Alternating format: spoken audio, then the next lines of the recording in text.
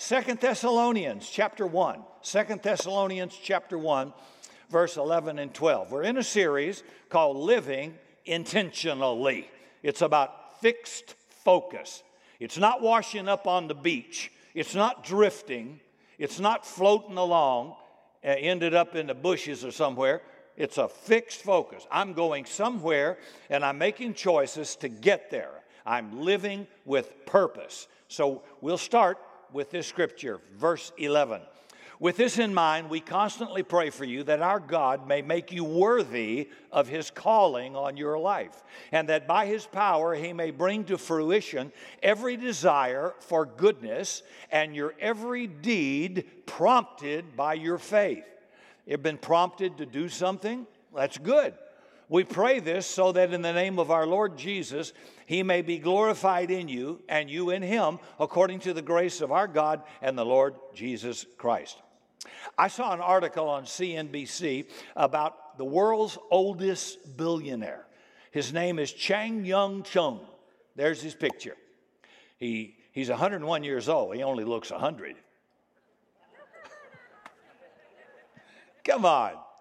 He recently celebrated his 101st birthday. He's got the resources to live any life he chooses. So can you guess what he chooses to do every day of his life? He goes to work. He is the founder of Pacific International Lines, a shipping company. And until last year, he was the executive chairman of that company. He has now modified his title and his role, but he is still involved in daily operations, key decisions, checking in with every department head every day. He said that work is not an option for him. It keeps him alive. He said, I can't stay at home. I'd get very bored. Yeah, most people couldn't understand that kind of thinking in American culture. Most people would say, if I had $1 billion, I think every day I could do something interesting that didn't involve punching a time clock. In fact, many people are ready and willing to embrace the slightest excuse for not having to go to work. Let me pause and say this. Work is not a curse. God gave Adam a job before the fall. And can I say to single girls, He gave Adam a job before He gave him a wife. Amen. You do not want to support him. Now, I'm not talking about a crisis for a moment, but I'm talking about, well, he's such a hunk. Yeah, but he ain't got a job, honey. You don't want to support him, and then the kids too. So I'm just trying to show you divine order. Work is a good thing. Keeps you alive. It keeps you focused. Thank God for a job. Really? There are plenty of people would love to have a job right now in this country and world who don't have one and don't even get paid. And then we got people who won't go back to their job because unemployment pays them more than their job. There's something wrong with a system like that, where it pays you not to work and everybody says, help wanted, Okay. What I've discovered is that attitude is not always indicative of being lazy, as it is indicative of a lack of clear-cut, well-defined sense of purpose. See, when you have purpose, you pursue it every day of your life, whether it pays a little or it pays a lot. It drives you.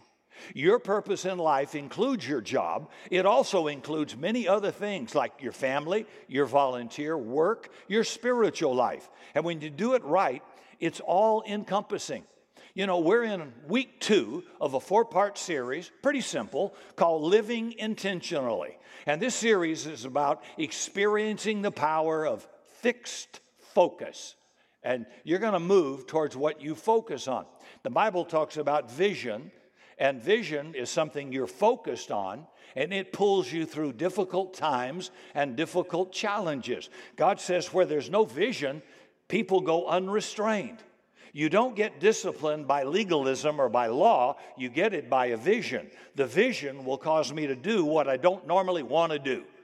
If I'm on Olympic training, I'll get up on a cold, wet, running morning, and I'll do it when I don't want to do it because I want that gold medal.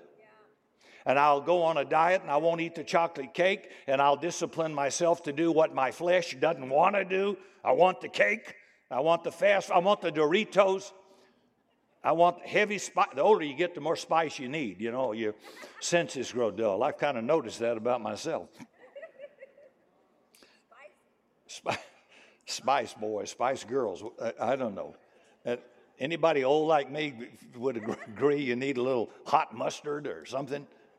Yeah, no, you wouldn't want to vote, would you? No, okay. Okay. Welcome to Summit Presbyterian Church here. I don't know. I got so involved I forgot where I was. Where am I? What was I saying? Huh? We're talking about vision. Yeah, vision gives you discipline. It'll cause you to do what you don't want to do in your flesh. But if you don't have any vision, you have no purpose. God says you just live unrestrained. You float. You have no purpose. You're all over the place. And you don't want to live that way. So God gives us vision to give us boundaries, to give us go power to get where we want to go and not live in distraction and live with some sort of a discipline. Now, last week we talked about living a one Lord lifestyle because Jesus said you can't serve two masters. As I quoted the great theologian Bob Dylan, you got to serve somebody. It might be the devil, it might be the Lord, but you got to serve somebody. We played that one time a few years ago up here on, maybe we ought to play it again, just so I can get the guitar. No? Okay, well, there you go. Overruled, okay. So what are we going to do this morning, Rick? We're going to talk about one purpose, one purpose, one objective that supersedes everything else. I wish I could tell you in a 30-second sound bite exactly what your purpose is and how you need to put it into practice, but that's not generally how it works. Your life purpose is something you discover through the process of your journey in life. Now, let me say this. God's already got your purpose planned out. Every human being came into this world with a purpose. The Creator designed you. God says to Jeremiah, before you were formed in the womb, I knew you, called you by name, and ordained you to be. So the issue isn't building my own purpose. It's discovering the purpose for which I'm made. Let me say this. There are talented people who are not Christian, but God made them for a purpose, and when God makes you, He wants what He created to glorify Him. But if you don't know Him, then you drift off into pleasure, you drift off into meaningless life. I am definitely positive a man like Michael Jackson or an Elton John and the incredible gifting that they have, and so many others, is squandered on themselves, and it ends up destroying them because they don't realize they were given gifting for a purpose. But if you don't have a purpose, then you misuse it. And then you squander on purpose and on pleasure instead of purpose. Now, some pleasure is a good thing, but if my whole life is about comfort and pleasure, I usually end up a wreck somewhere years down the line. And that's what we watch happen all the time. But that's a God-given gift. I don't care if you're Elvis Presley or Elton John or Michael Jackson. That's a God-given gift. It is. Just because a guy's a pagan, don't forget, God still created him in the womb, and he had to make his own choices. And if he rejects God or has no knowledge of God, then he lives without a purpose, and he doesn't know why he's been given great wealth or great talent or great position. They don't know why, you know. It's not a one-size-fits-all. It's a custom-made purpose for you. And you'll like it, and you'll be good at it. And the more you do it, the better you'll get at it.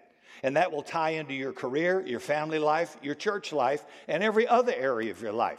So today we look at some guidelines just to consider to help us discover and refine life's purpose. There are plenty of them, but I'll just give you a couple. We'll look at 2 Thessalonians chapter 1. We just read it, verse 11 and 12.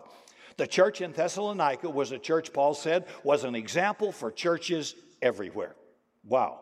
He said, in effect, you boys are doing it right in spite of the hardship, obstacles, and persecutions coming your way. He said, among God's churches, we boast about your perseverance and your faith in all the persecution and trials of COVID you're enduring. Okay, well, it's a trial. Would you agree? Sure it is. And then towards the end of the chapter, Paul writes, with that in mind, we constantly pray for you that our God may make you worthy of his calling, and that by his power, not yours, he will fulfill every good purpose of yours and every act prompted by your faith. We pray this so that in the name of our Lord Jesus, he may be glorified in you and you in him, according to the grace of our God and the Lord Jesus Christ. So today we're going to look at 3 simple ideas related to finding life's purpose. Here's the first one. Number 1, you have a calling. I have a calling. Everybody's got a calling to live up to. A calling is not just for preachers who get the call. It's not just for missionaries. It's for everybody. Everybody, ordinary men and women, no matter who you are, God called you in a specific direction towards a specific purpose. Your current employment is part of that calling, but it may not be his long-term plan for your life. Maybe he's just preparing you now for a different career, but the job you have today is still part of his calling. When I was preparing to go into the ministry out of the secular work, I found myself doing all kinds of jobs that were not at all related to ministry. One of them was unloading freight trucks at Sears Roebuck.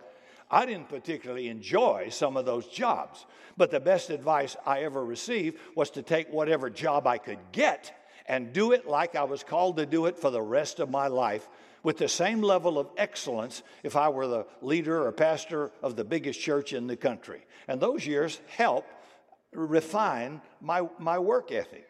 Quit complaining about it. If it's saving your life and putting food on the table, thank God for it. And while you're there, give it your best. Do your best. You may have something better for the future, but thank God you've got something now. It may be a raven God's sending to feed you. Don't look the gift horse in the mouth. Thank God for it. Okay. We have a calling, and Paul is challenging all of us to live up to it, to be worthy of it. In today's text, he says, we constantly pray for you that our God may make you worthy of his calling. He's talking about living up to this calling we all have, just like he was in the book of Ephesians. He said, as a prisoner for the Lord, then I urge you to live a life worthy of the calling you have received. See, God's calling for our lives is always just a little bit bigger, a little bit better, and a whole lot tougher than the one we would choose for ourselves. You know, what do you go major in school? Well, basket weaving, phys ed. Oh, that'll get you some employment, yeah. You're wasting time. Nonsense. That's not worthy of your calling. We have a tendency to be way too easy on ourselves. Some people pick their life's pursuit based on path of least resistance. What can I do without breaking a sweat? See, well, you can be in the toll booth at the airport, chew gum, and take my ticket, and it ain't going to pay you anything, but you won't sweat. It's got air conditioning in there. Does that flick your switch? I don't think so. I got to have something more than that. So God's calling will challenge us to be a little better than we currently are. Quit being complacent when you're not satisfied. There needs to be a holy, divine dissatisfaction. It doesn't mean you're angry or anything. It just means I'm not satisfied yet. I'm thrilled at what we have at Summit. But if you think I'm satisfied, you have no clue. No clue. It's way below the high calling, way below. And thank you, COVID, for helping out. Yeah, that's why Paul doesn't say just coast through life, just stay the way you are. Instead, he says, walk worthy. Hold yourself to a higher standard. Buckle up, buttercup. Come on, raise the bar. You can live better than this. You can do better than this. So when any temptation comes along, the temptation to coast, to compromise, the temptation to just kind of phone it in, the temptation to yield to some sinful desire, when any temptation comes along, learn to say, hey, I'm better than that. You know, God's called me to something greater than this, and greater than a life of laziness or mediocrity or disobedience. I'm better than that, and there's more on my life than this. So where you are right now is not the finish line. There's more ahead. God has placed his calling on your life and mine, and his calling begins wherever you are right now. The job you have today may not be your forever job, but he wants you to pursue your work with excellence. If you're single, he may not intend for you to stay single forever, but he wants you to live the single life with integrity. You may not be doing all you want to be doing with your life at the moment, but he wants you to do what you can today with a spirit of excellence. Be all you can be, sounds like the Army, be all you can be today. Really, give it your best shot. You say, well, I'm just a volunteer. A volunteer is no excuse to be sloppy, mediocre. If you volunteer to be a greeter, if you volunteer to help in security, if you volunteer to help park cars, if you volunteer to help in nursing, why would it be any less of a standard to show up on time, keep your word, and give it your best? That's what God asked of you, to do that. Just because you're a volunteer in a non-paid job doesn't mean, well, I can be sloppy, it won't matter. Where did God ever say that? He didn't say that. Here's what he says in Colossians 3, verse 23. Put this on your refrigerator. Whatever you do, work at it with all your heart as unto the Lord, not unto men.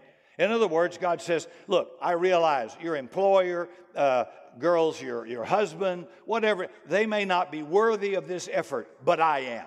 So do it unto me as unto the Lord, not unto men. Now that gives you a whole different spin on giving your best, doesn't it? I'm doing this unto the Lord.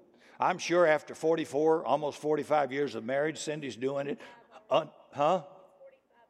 Okay, I'll take Uber home. All right, I don't know. However, I quit counting, but anyway, it's up there pretty good. Half a century or something. I'm sure. Now, she picked me up when I was 12. I don't know. What was I saying? I forgot where I was going. I'm just saying it must be unto the Lord. It's not all my virtues. Could I get an amen from anybody out there? Oh, thank you. Thank you. Yeah. I mean, we all part of the human race. We understand our depravity, and it takes real sacrifice to stay with anybody that long. It really does. You have to. What are you laughing about over there, Miss Godwin? Let's don't put the camera on her right now, okay? Let's don't. So you have a calling to live up to, and it starts right where you are. See, a second part of the process of living out your purpose is recognizing you have some big plans to pursue. Another way to say it is you've got some big ideas to consider, some big dreams, some good intentions on which you need to follow through. Paul said that he prays for believers in Thessalonica that by God's power he might fulfill every good purpose of yours, every act prompted by your faith. That same verse in the New Living Translation says, may he give you the power to accomplish all the good things your faith prompts you to do.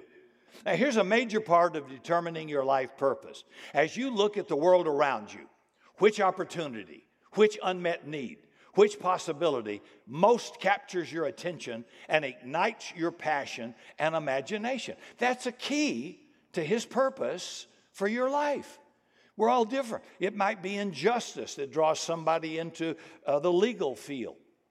It may be helping children find a home who are orphaned. And it draws to, you may be working in a different job for an income, but that would be your purpose because you're driven to support it and help it, right? I have a friend who's a tax accountant. Now, my personality couldn't do that for a living, but he said, I love working with numbers, and I love solving people's most dreaded problem, like with the IRS, right? That's something his faith prompts him to do because he loves serving people. It fits him like a glove. I've got another friend who donates a great deal of time and money to the Wounded Warrior Project, helping veterans adjust to life after suffering severe battle injuries. That was a need that captured his attention.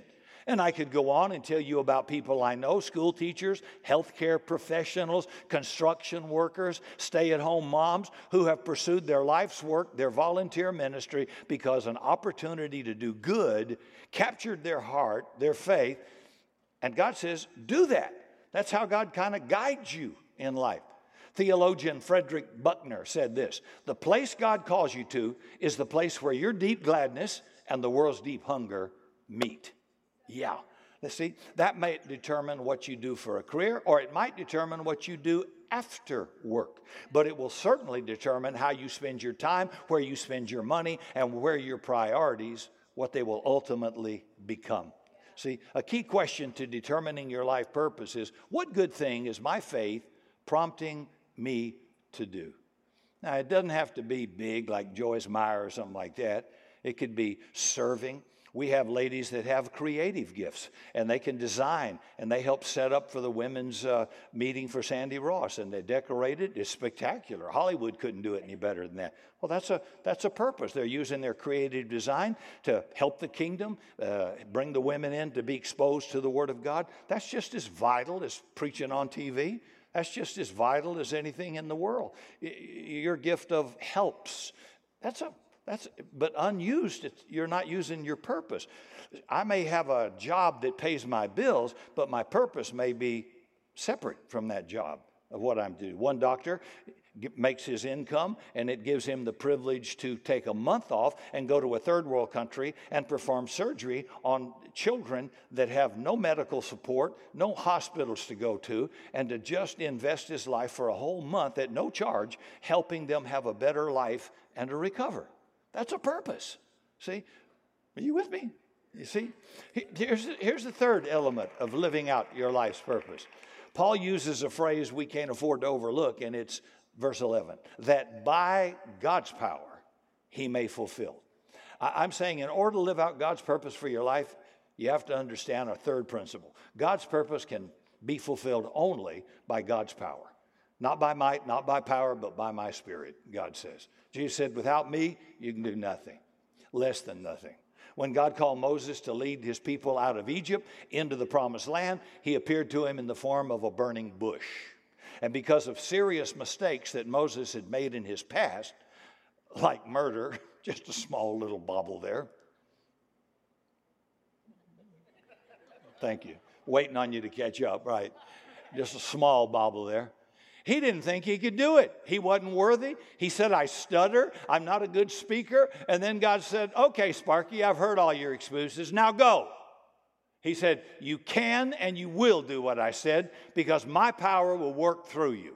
I will be with you. Now, in the rest of the story, you see how God called him to do some incredible, courageous things and came through for Moses in a mighty way. Moses was a great leader, but he could never have done what he did without the power and grace of God. A few minutes ago, I talked about how God wants us to hold ourselves to a higher standard, to live up to our calling, to walk worthy of our calling. And I would also say God wants us to aspire to a higher level. That means as we consider our calling, we don't ask ourselves, what am I smart enough to do? What am I talented enough to do? No. Instead, we say, what is God big enough to do through me? He loves to use the weak, the foolish, and the outcast to confound the mighty. That ought to include you. Yeah. You don't have to be the best, the brightest, the biggest, the mostest. You just have to be willing. And God loves to take things that people just overlook and use them for His glory. So we should attempt something so big that unless God intervenes, we won't make it. We'll splatter. Now, that may not be the perfect way to say it, I guess, but I like the idea behind it because whatever good idea you pursue, great or small, you need to hold fast to one fundamental truth. You're only going to succeed in fulfilling your calling by the grace and by the power of God. That's why Paul says, now unto him who is able to do exceedingly abundantly above all we ask or imagine, according to his power that works within us, to him be glory in the church and in Christ Jesus throughout all generations forever and ever. That's Ephesians 3. God says, if you can ask, I can do more. If you can think it, I can do more than that. The key must be us. You're not asking big enough. I don't think we intimidate God. I don't think we say, where God says, dear Lord, what do you think I am, God? Yeah, he says, I can do exceedingly, abundantly, above all you ask. Some of you need to ask bigger. You need to pray bigger. Quit praying these Mickey Mouse prayers and living a Mickey Mouse life. God, make God have to say, whoa, because that never happens. That never happens. The only time Israel got rebuked like 3 times was not asking enough. It says they limited God and turned back. Yeah. And I thought, man, with all my faults, I don't want it to be limiting God. I don't want to limit God, and I don't think most of you do either. So try to do it without God's power. You end up like Moses, herding some stinking sheep on the backside of nowhere. But if you live and move and work with God's power, even the sea will part before you. Oh yeah, come on. As you consider God's calling on your life, do you find yourself feeling a bit anxious about it? Good. As if maybe it's more than you can handle? Good. If not, maybe God wants you to reach a little higher. Maybe he wants you to reach a little further. Maybe he wants you to risk a little more. Hey, you'll never get a miracle in your comfort zone. It ain't going to happen. You won't grow in your comfort zone. You know, the mother eagle has to pluck up the down feather, the fluff in the nest, so it's sticky and prickly to get the eaglets out of the nest, or they're going to be snake bait because they can't fly. She has to push them off the cliff to make them fly or die. And sometimes God will bring discomfort in order to push you out of your comfort zone to show you he gave you wings, you can fly. If I saw a bird walking down the highway, I'd say, you dumb bird, God gave you wings. You ought to be flying. Well, I'm just thinking of an illustration. I'm thinking some of you need to realize God gave you wings to soar like an eagle. And you're just bumping along like a bird on a highway. God's got a bigger life for you than that. Come on, stretch a bit. Ask God for more than enough. Take a risk occasionally in your giving, a risk in your serving, a risk in a career. People that are entrepreneurs of great businesses had to take a risk just like you and me. They had no guarantee they would make it and employ thousands of people, but they took a risk. One guy built a $1 billion business out of a $5,000 investment. A big risk, but it paid off. And I'm saying, maybe not for everybody, but for some. Maybe God's been probing your heart to start a business or do something. And timing is important. Wisdom is important. It says of Isaac, he sowed in a famine and reaped 100-fold. My idea is that even in this mess, God can do some pretty amazing things if we'll trust him, if we'll believe him. Don't be afraid to take a calculated faith risk. God's purpose for your life, and he sure has one, can be fulfilled only through his power. And that means he wants us to surrender to him every single day, saying, God, give me the strength, give me the grace to do all that you want me to do today. Well, let me close with this story. True. I wish I could tell you in a specific detail about what your life's purpose entails, but that's just not how it works. All I can do is give you some clues.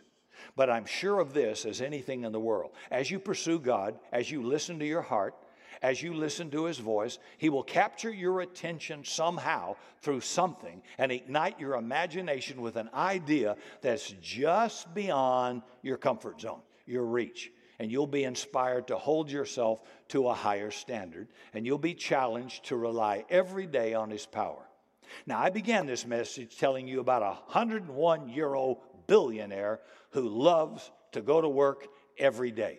And I find it so amazing somebody could be that engaged in their life's work. What a gift. And then I remembered the story of John Kitna. There's his picture. He's an athlete.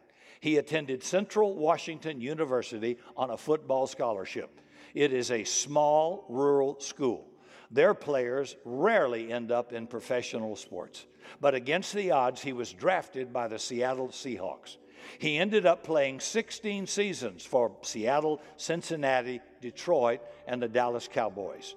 Throughout his career, he put up some pretty good numbers, and he earned multiple millions of dollars.